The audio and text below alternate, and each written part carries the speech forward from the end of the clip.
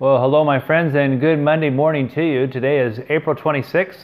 My name is Roger, and in the IT department is my always faithful wife, Angie, and together we make up the Barnabas Bridge. Thanks so much for stopping by with us this week. And we hope that you really are digging into some of the scriptures that we've been looking at in the last few weeks, because we're going to be kind of having a moving on from them today. Because I'll tell you, if you've been around for a little while, or even if you haven't, I'll tell you now. It's kind of our practice here in our weekday morning conversations. On the Monday, we ask a question, and then the rest of the week we go through the scriptures trying to answer that question according to how God wants us to know it.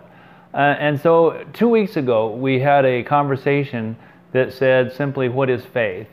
And probably the scripture that was the overall guidance for that week was from Hebrews 11:1. That says that faith is being sure of what we hope for and certain of what we do not see. Last week, we asked a pretty serious question, and it was, what is the most dangerous thing in the world? And if I would put a kind of a synopsis on the entirety of the week, I think what it would really come down to, and I know that most of you, if not all of you, would agree, the most dangerous thing for us to do is not to be completely 100% sure that Jesus is our Lord and Savior. He makes a statement in his time walking on earth that said, on the last days, there's going to be people that'll say, Lord, Lord, didn't we do so many of these works and so many things in your name? And he would say, I never knew you. We just never ever want to find ourselves in that position. And so there's many things in Scripture that'll help us to kind of unpack that and really put it into our lives and see where we stand in truth, not in some sort of a world guidance or those kind of things, but exactly what God's Word says. And so on the heels then of the question, what is faith and what is the most dangerous thing in the world, I thought we'd kind of, sort of in a way, back up just a bit. And this week I'd like to talk about a term that maybe you have heard, and it's called saving faith. Now, saving faith, I'll tell you, I think there's kind of like maybe three aspects that would be necessary for us to get into a position where we could say, I have saving faith. Saving faith would be what took me from who I used to be to who I am now, and in between that is Jesus Christ. I once was blind, but now I see. Those type of things. Well, saving faith then would have, first and foremost, it would have to be an area of knowledge, then the knowledge of who Jesus is, and really truly belief that he is who he claims to be. But more than that, it would take this understanding of that, and secondly then, for saving faith, we'd have to know that these things are true. We would have to have, without a doubt, it would be moving from head knowledge to heart knowledge.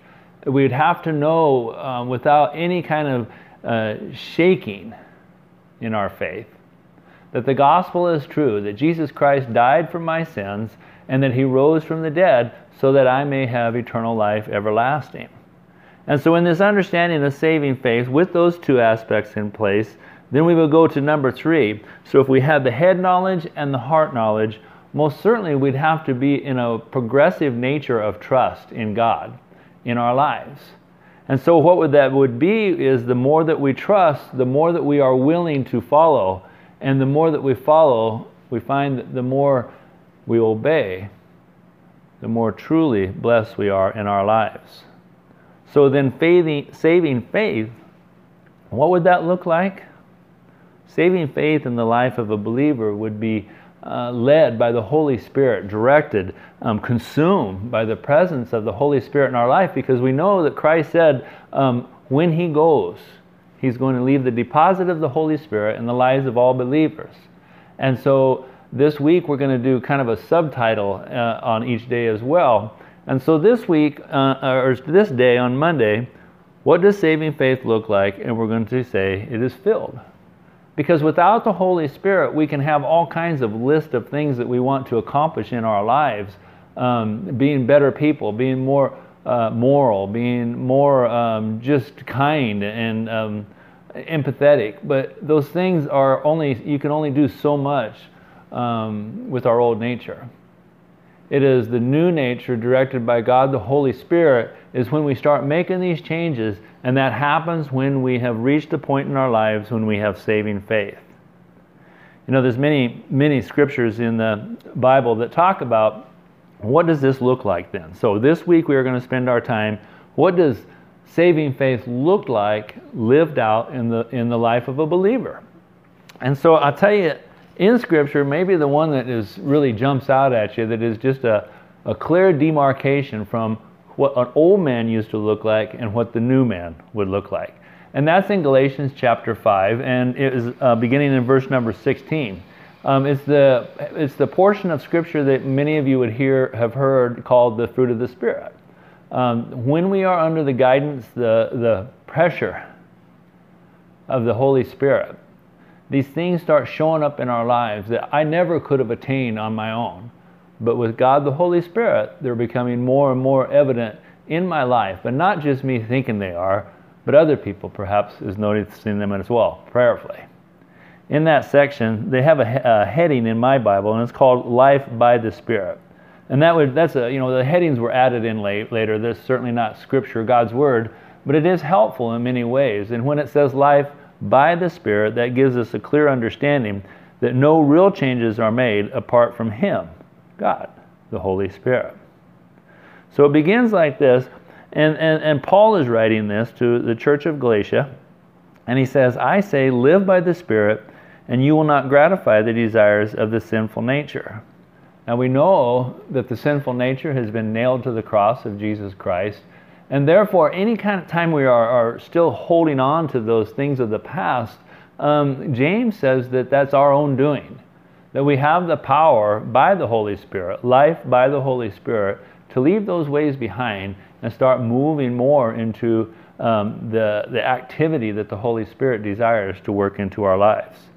16 again. So I say, live by the Spirit, and you will not gratify the desires of the sinful nature. For the sinful nature desires what is contrary to the Spirit, and the Spirit what is contrary to the sinful nature. They are in conflict with each other, so that you do not do what you want. But if you are led by the Spirit, you are not under the law. So there it is.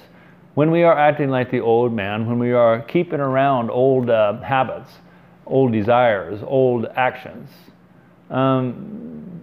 that's our work. And we turn to the Spirit then. And when we are progressively growing in saving faith, we learn to follow, we learn to obey, and our lives change. And so Paul wants to make this clear understanding what the old man used to look like. And he starts with this. The acts of the sinful nature are obvious. Sexual immorality, impurity and debauchery, idolatry and witchcraft, hatred, discord, jealousy, fits of rage, selfish ambition, dissensions, factions, and envy, drunkenness, orgies, and the like. I warn you, as I did before, that those who live like this will not inherit the kingdom of God. And here's where we're at. We're wanting to know, what does saving faith look like? Because we want to really apply it to our lives. Are we there or not?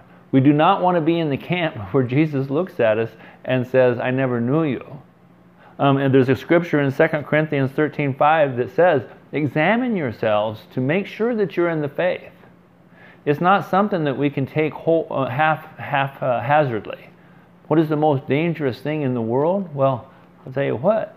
It's not knowing where we stand on that last day when we are standing before the King, Jesus Christ.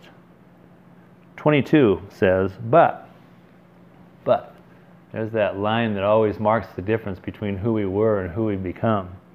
But the fruit of the Spirit is love, joy, peace, patience, kindness, goodness, faithfulness, gentleness, and self-control. Those are the things of the Spirit. Those are the things I would like to talk about this week. Are we being filled by the Spirit, and are these things becoming more and more evident in our lives? They are, if we are hungry after the application of being filled by the Holy Spirit. And that, my friends, is what saving faith looks like. I hope this has been a good start to your week, and that it's going to be helpful as we progress from here to Friday. My prayer is with you folks, and I think that this is just going to be a great study. I hope you come back tomorrow, and we'll examine ourselves a little further. So God bless you.